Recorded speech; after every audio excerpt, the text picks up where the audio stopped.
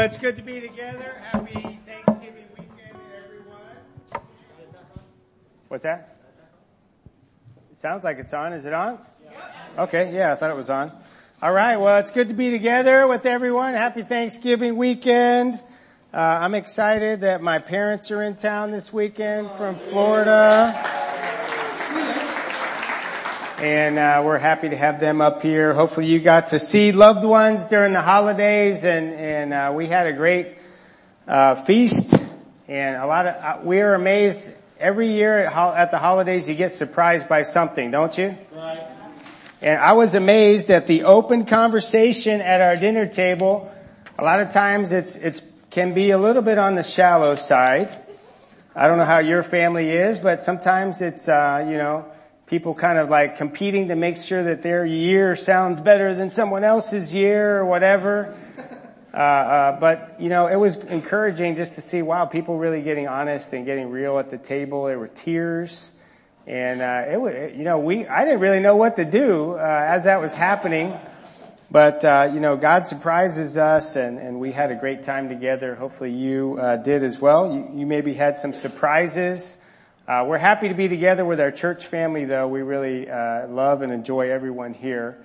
As we get started here, I wanted to show you the picture of the Tecate crew. Mexicali. I called them Tecate before, but Mexicali crew. And it was amazing. We got really bonded when you put a bunch of people in a car together and just send them off for the day. It's amazing how bonding you can get. As I shared last week, we got to the group home and we were going to go out to a park and there's no permission slips. There's nothing. They just said, okay, you want to take them? Okay, take them. So we just took all the kids away. Like 12 of them jumped in the back of a pickup truck and we drove through the city and, and I'm back there with them just praying the whole time. God, help us not to die on this time. Then we got to the playground area and it is the most unsafe playground ever, man. They're climbing on top of like a 10-foot structure on top of the jungle gyms and I'm just like, what am I going to do? I can't control like 12 kids. We all made it out of there alive and we felt bonded at the end of it. It was pretty incredible. But I wanted to thank everyone that went with us and those of you who helped out with, giving money and everything to be able to buy them groceries and fill up their propane tanks. It was super encouraging. We hope to do that every couple months. So if you missed out this time, hopefully you can go next time. Especially Spanish speakers are requested, obviously, to be able to converse and everything. I wasn't a whole lot of good, but I could just smile and have a good time. And then last Sunday, for those of you who weren't here, we got to see Ron Carver get baptized there. I didn't see him today. He was here. Is he here today? Where is he? Okay, Ron, stand up, Ron. Stand up, Ron. There's Ron.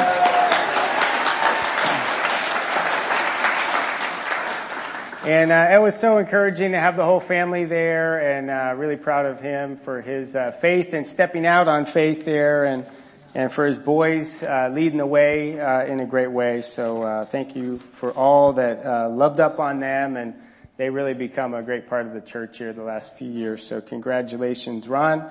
Let's say a prayer here and then we're going to get started. We're going to talk about the mentor today as one of our 7 people to help us get to heaven. Father, we do thank you so much for this time. We need you. Lead us with your Spirit, God. I pray in the next few minutes that you open up your word, that you help us to think about our lives, our walk with you, God, that you lead us and guide us where you want us to be. God, I pray you get me out of the way so that I can speak your words. We love you. We pray in Jesus' name. Amen. So this is the 5th in our series, and we're talking about how we need a mentor to help us to get to heaven. Someone that we look up to, someone that can guide us and encourage us and help us. And last week we talked about having an advisor, and it's similar to an advisor, but we're going to call it also a role model and more of a relationship. You can go and get advice from people, but to have a mentor, someone that you're in contact with, that there's a friendship. And point number 1 is to live life together. Live life together. That's what Jesus did. He didn't just come and give them a few teachings on some tablets. God already did that. He came to live with them so they could see what life with Christ looks like, to see how to live, to see what God thinks and how he feels and how he walks on this earth. That there's no lone wolf disciples. Right. You know, that we're not created to live by ourselves. You know, in a group this size, probably at least half of us are wired that way, where we tend to recharge when we're alone. You know, I don't know if you're that way, but I'm that way. This is the fight of our Christian life, is to live life together. To humble ourselves, to realize, you know what, I can't do it on my own.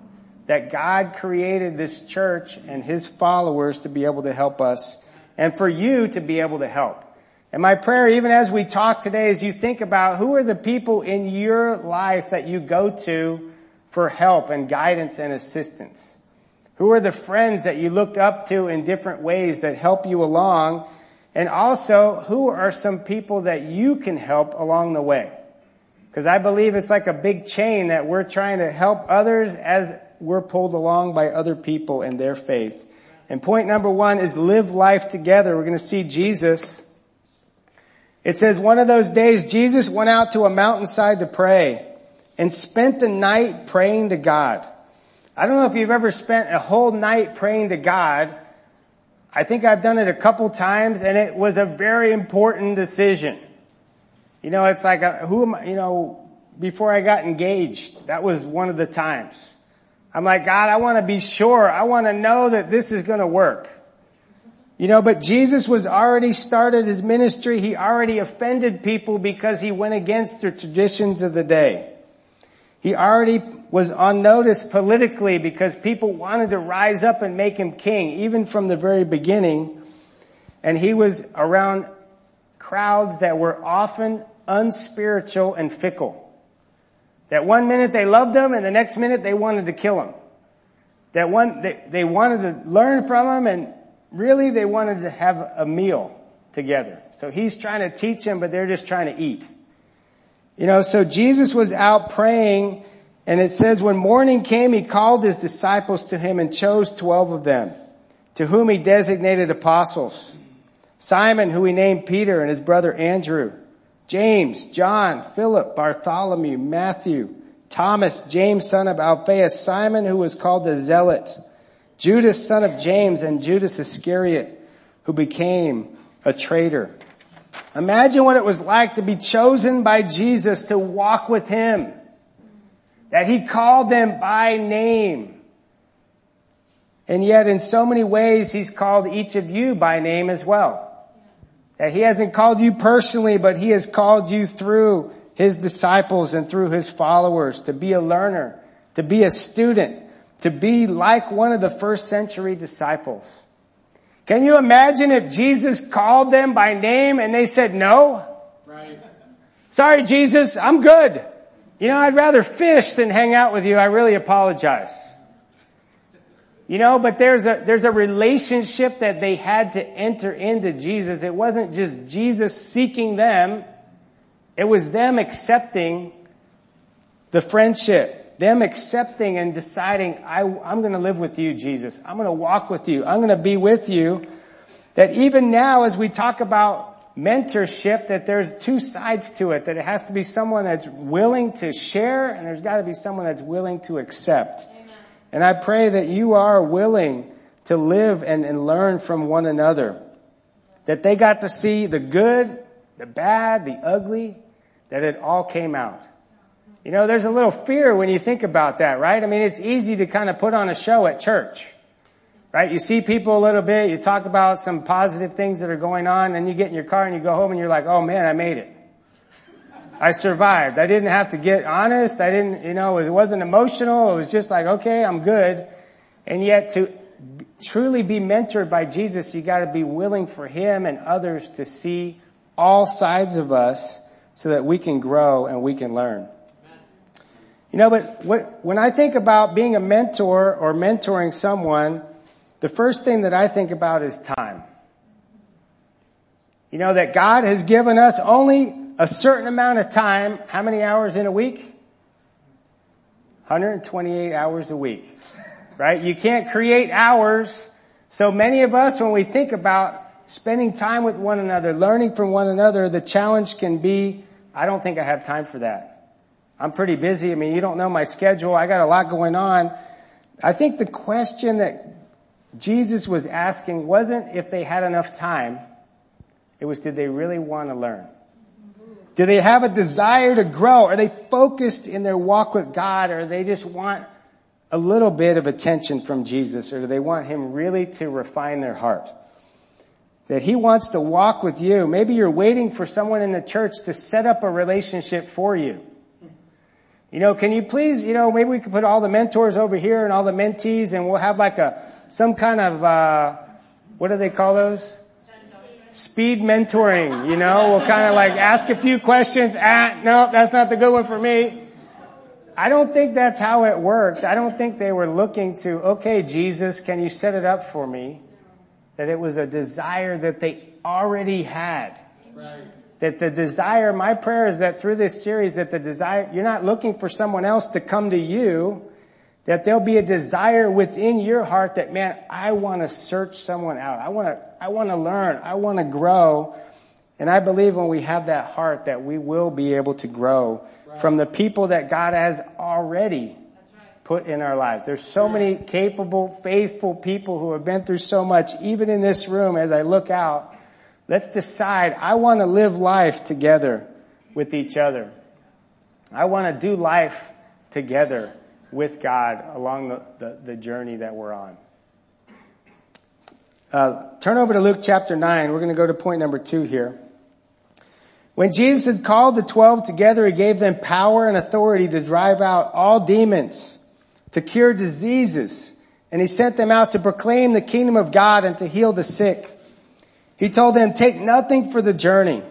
No staff, no bag, no bread, no money, no extra shirt.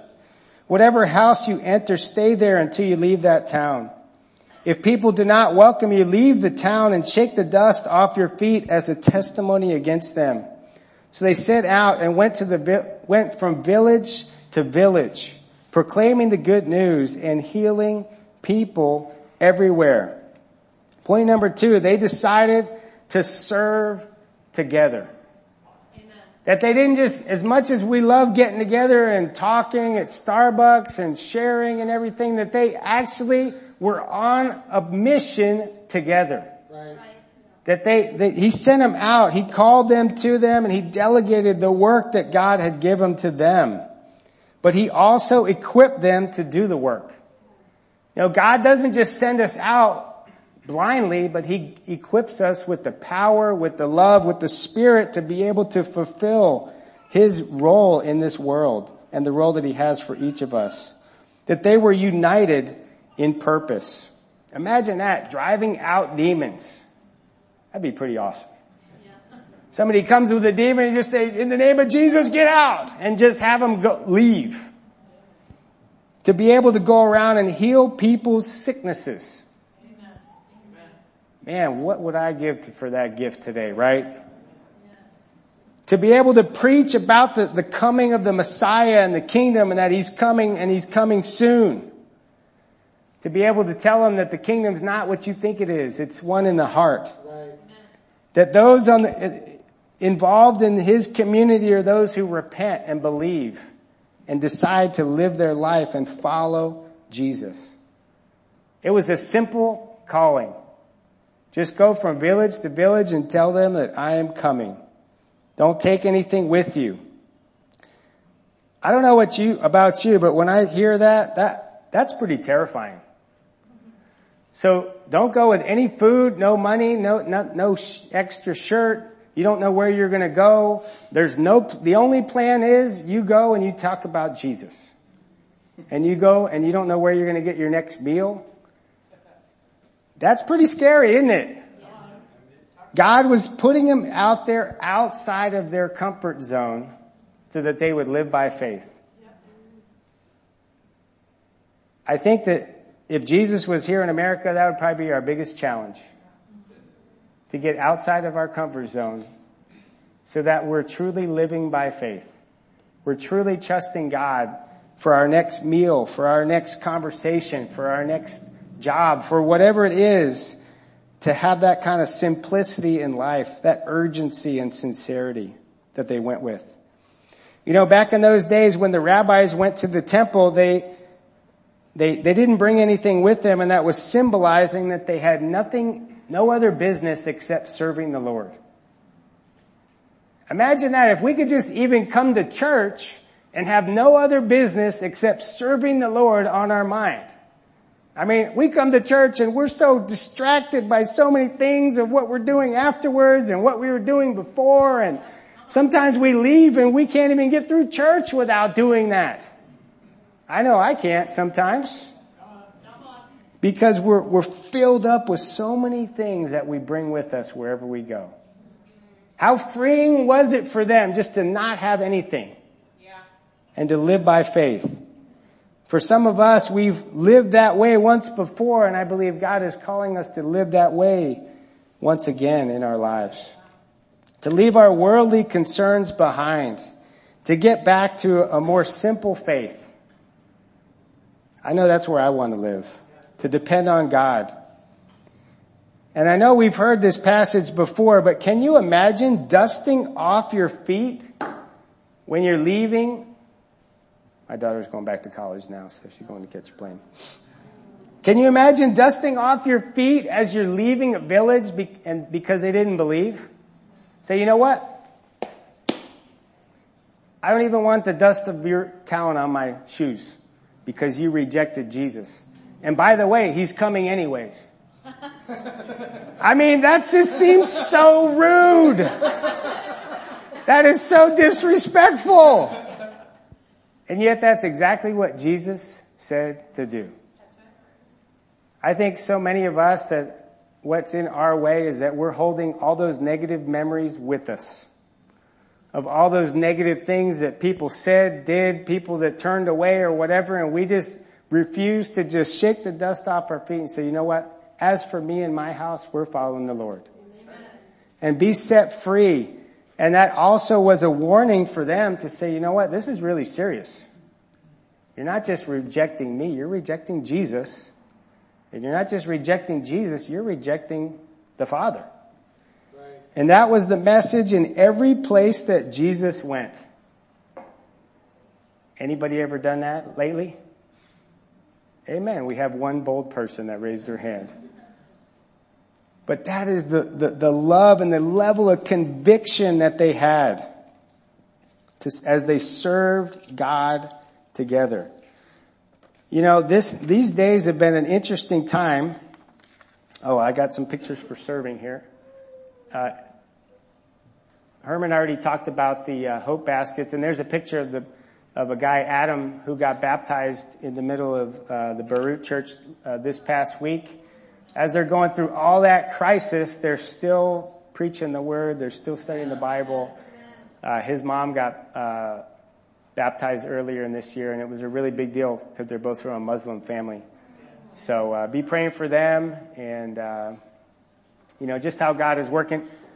I feel like they are mentoring us by her spirit of, you know, God is doing everything for good, and we're, you know, in the church, we're loving God and we're at peace. And I'm just like, really?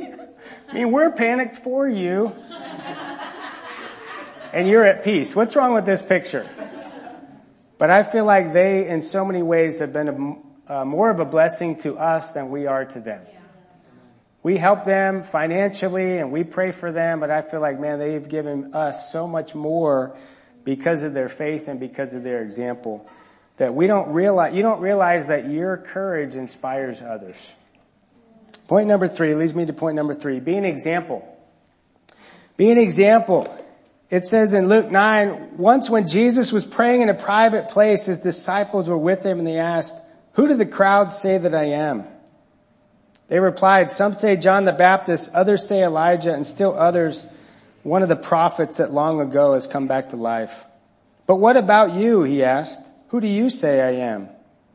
Peter answered, God's Messiah. Jesus strictly warned them not to tell anyone who he was. That Jesus was an example of a national reformer like John the Baptist or Elijah. But he also was the kind of person that wanted each person to have their own faith. It didn't matter what everybody said about him. It mattered what do you say? Where's your faith at? You know, there was a freedom to ask questions, to be honest, and it was a safe place. As you can see, there were many times when the disciples didn't agree with Jesus and they said a lot of crazy stuff. You know, I pray that in our relationships, that even in our mentoring relationship, that it's a safe place to ask questions, that we open ourselves up to be examined. Like that would be pretty, you're on the spot with Jesus. He's saying, okay, Jake, who do you think I am? I don't care what everyone else thinks. What about you? You know, where are you at in your faith? How strong are you spiritually? How have your prayer times been? I mean, he was open up to be with Jesus. Imagine with Jesus, you can't lie. My times with God have been amazing. He's like, really? I don't think so. You know, like he was free, and there was a freedom there and an honesty. And I pray that we have that kind of honesty. But as we continue reading in the same passage, he said, the Son of Man must suffer many things and be rejected by the elders, the chief priests and the teachers of the law. And he must be killed, and on the third day raised to life. Then he said to them, whoever wants to be my disciple must deny themselves, take up their cross daily, and follow me. For whoever wants to save their life will lose it, and whoever loses their life for me will save it. What good is it for someone to gain the whole world and yet lose or forfeit their very self? That Jesus was an example of following God in this life. But he was also an example of sacrifice, an example of denying himself, and literally an example of carrying his cross. That it wasn't necessarily that Jesus tried to make it sound easy, but to follow him, they knew exactly how to do that. They knew what they needed to do. You know, how does that sound? Okay, we're going to have this mentoring time, and what I'm going to do, this is my plan, I'm going to go out and I'm going to get persecuted, and then I'm going to go to the cross, and then I'm going to leave you. And then guess what? That's the plan for you too. Isn't that great? That carrying the cross was literally that imagery of, you know, you carry your own cross and it's a one-way trip. And so Jesus was saying, you know, this isn't going to end up that well for me on this life, but it's not going to end up that well for you either. But if you're faithful to the end, it'll be worth it. You know that, what are you going to take with you from this world? What is more valuable than walking with Christ in this world? What are you going to be joyful for at the end of your life? Are you going to be bragging on your deathbed because of your bank account or because of your house or because of whatever else you have materially? Or are you going to be thinking about what you were created for? Are you going to think about your Father in heaven? And he called them to that. You know, sometimes to follow, we think that we have to have it all together. If I'm going to follow Jesus, that means I have to have it all together. No, that's like backwards. People that had it all together are the ones that didn't follow Jesus. People that didn't have it together, those are the ones that says, you know, I need some help. I want to follow Jesus. I want my sins forgiven. I want him to help me out. I don't have to have all the answers. You know, sometimes even in our mentoring that we feel like we have to have all the answers for other people. People come to us and we feel like, man, I have to have all these questions that I can answer just like by memory, and I have to be an expert in finances and in marriage and in parenting and in this and in that and in school, and I can't help them because I'm terrible in this area or whatever. You don't have to have all the answers to help each other. You just have to have the humility to say, you know what, I don't know. I'm not good at that. Why don't you ask someone else? You know, I'm good at this, but I'm really not good at that. just to be able to know yourself and to be able to help others. One of the hardest things about this lesson for me was thinking and being able to say out loud, I can help someone. I want you to come to me because I can help you. Can you say that? God says that we're all competent to instruct each other. We're all not perfect, but we all have the scriptures and we all can help one another. But probably the hardest thing to think is that you can actually help someone. Right. That your life will make a difference, that you may, and if you step back for a second, it's so much easier to help someone else sometimes than to help ourselves.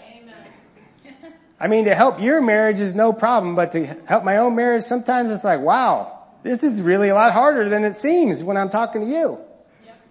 You know, think about it with our kids. You know, we can help other people with their kids, but when we're in it with our own kids, it's not that easy, is it? You know, so even that, because we're not emotionally invested, we even have a leg up on our friends because we can help them. And I pray that you can believe that God can use you and you can make a difference. Amen. Sometimes you don't even realize the difference you have made, and maybe they don't even tell you the difference you made until later. Kind of like with my parents are here, like with our parents. Sometimes we go, oh, this is what my parents were going through. Wow, it's a lot harder than I thought to do this or that. But spiritually, it's the same thing. Sometimes we get down the road and we're like, oh my goodness, they had to put up with me doing this. Or wow, they had to go through this challenge, or that family went through that challenge. I wasn't aware of it now, but now I see how hard that was. You know, you can inspire people and they don't always get it in the moment. That was with Jesus. They didn't get it till the very end, and even at the very end, they didn't hardly get it. I pray that you can have the conviction, I can help someone. And I hope that you can say that out loud. That you can walk up to anybody in the fellowship today and say, you know what, I can help you. Because you can. And with your convictions, with your faith and what God has given you, I've learned from every single person in this room. It doesn't matter where you're at, you have that power because of Jesus. You can take a picture of this. This was just an article that I found. I know a lot of times people want to go, how can I get deeper after this? It was a really great article. I can't really say it any better than he did there. But just to be able to take it deeper in our mentoring and how we help one another. This has really been the foundation of our churches from the very beginning. I know we have one of the sisters here that was on the mission team to the LA church. What's your name? I forgot. Your husband. Robin Horton. She was one of the original sisters that was on the LA team. And that was really what we have been founded on from the very beginning. We called it discipling relationships, but it's basically mentoring each other. You know, helping each other to grow and having that kind of conviction. And the more I went into this lesson, the more I realized, wow, we're not very good at it anymore. We're not as good as we maybe think we are. You know, that spirit of learning and growing and helping and having a plan for one another and praying for each other and walking with each other. I pray that we get this back. I think this is one of the key things for our church and for us personally. For me personally, but for our church as well. So why don't we enter into these types of relationships? Why don't we open ourselves up? Why don't we ask for help? Why don't we say, hey, I have an issue here. I want to get your thoughts on this. Why do you think? I came up with a few reasons. Because it doesn't take long to be disappointed. Maybe you had someone that you looked up to before and they let you down, or they gave you some advice that wasn't that great and you followed it anyway and it didn't work out very good. I'm already on the next one. We'll get to that in a second. Understanding scriptures. Sometimes when we see each other's weaknesses, we can lose trust for them also. Right. We start to see, well, this guy's not really good in this. I don't want to ask him for advice. He's terrible. He's terrible in his finances. I don't want to get advice from him. Maybe he's not too good in other areas too. I don't know about this guy. I'm just saying it. We've all thought that, right? Maybe you've had a mentor in the past that has gotten into serious sin. And maybe they've stopped following Jesus altogether. So you're like, oh, I can't trust people. Don't allow other people's sin keep you from God's plan for helping you. Right. That's how he set it up. This is his plan. Imperfect people helping imperfect people. Sometimes we put too much faith in people and we forget that our faith is in God. Right. Our faith is in the only true authority is in Jesus and in the Bible and in his word. And so many times we're giving each other advice on things that are outside of that. And that's good to keep in mind that if it doesn't say it directly in scripture and someone's giving me advice, I want to listen, I want to learn. But ultimately it's my decision what I'm going to do. And if it goes great, amen. If it doesn't go great, I can't go blaming the other person. We talked about that a few times in this series. But to take responsibility for things in opinion matters. But we have so much to learn from each other. We're closing out here. Understanding the scriptures. Point number 4, understand the scriptures. And really our relationships are based on the word of God. That's what gives us power in our mentoring. That's what makes us different than just any mentoring in any organization out there. It's the power of the scriptures. This is Jesus. He said to them, this is what I told you while I was still with you. Everything must be fulfilled that is written about me in the law of Moses, the prophets, and the Psalms. Then he opened their minds so they could understand the scriptures. He told them, this is what is written, the Messiah will suffer and rise from the dead on the third day, and repentance for forgiveness of sins will be preached in his name to all nations, beginning at Jerusalem. You are witnesses of these things. That to mentor like Jesus means to mentor around the Word of God. That there's so many times that he was talking about the Word of God and he was so misunderstood by his disciples. But here was one of those moments when he says he opened their minds so they could understand the scriptures. Imagine that time. Imagine being there where you finally understand everything that was written about Jesus in the law of Moses, in the prophets, and in the Psalms. You finally get it. You know, sometimes we don't know how much we learn until later on. And here Jesus opens up their minds. They finally get it. They finally are understanding the Word of God because they stuck with Jesus. Now they're understanding. The more we follow Jesus and are helped by one another, the more scriptures we understand. You know, it all becomes clear as we go along. I just had a slide for you to take a picture of here. These are just a few verses that have to do with mentoring in the Bible. You know, because this is really the center of what we want to do as a church, is to be built around the Word of God. Everybody get that?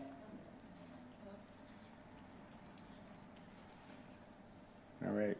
We'll call Peggy the standard of how long it takes to get a picture. Okay. Okay. Let's decide today that we're going to live life together. That I'm going to let people into my life and I'm going to put myself out there into others.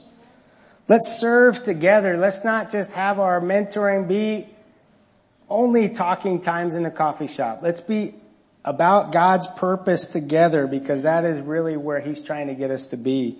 Not that we don't need to share our hearts together. Let's be an example and know that your life matters. That people follow your example, that they see your faith in action. And let's focus our mentoring around the scriptures, that really is the ultimate goal, is to know God more and ultimately to be in heaven with him. As we close out, we're going to take communion together.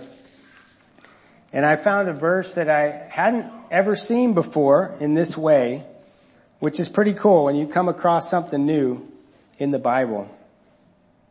To be blessed by Jesus. And I pray that as we take communion today, that you feel like you are blessed by Christ. It says when he had led them out to the vicinity of Bethany, he lifted up his hands and blessed them. While he was blessing them, he left them and was taken up into heaven. Then they worshiped him and returned to Jerusalem with great joy. And Jesus had just told them earlier that as you live with me in the vine, that you're going to have great joy. That I'm going to go away, but then I'm going to come back to you and no one will take away your joy. That's what he's talking about. But can you imagine Jesus as he's going up to heaven and he says that he is blessing them as he is lifting up? I never thought about that before, but he wanted to encourage them so much. I don't even know what the blessing had to do with.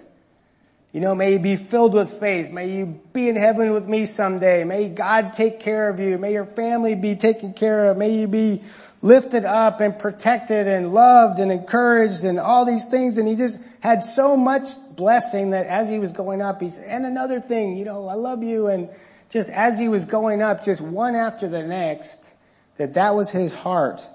That's Jesus' heart for each of us.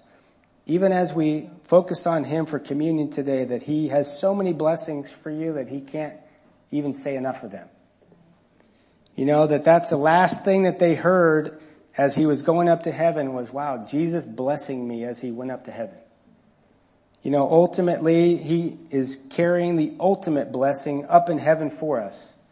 And I pray that today, that as we entrust ourselves to him and to one another, that we can help each other to get there. And that today, as you take communion, that you are filled with great joy and you worship him because of the blessings that he's given to you. Let's pray and we'll take communion together. Father, we do thank you that your love for us is more than we can even fathom. I don't know why you decided to choose us. I don't know why you decided to lay down your life for us, God, but I know that you love us more than we can even fathom. Even so much that you even define what love is.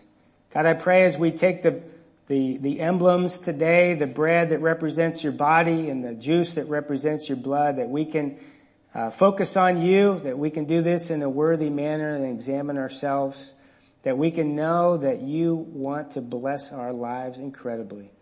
God, bless us and thank you for this time to worship you. It's in Jesus' name we pray. Amen.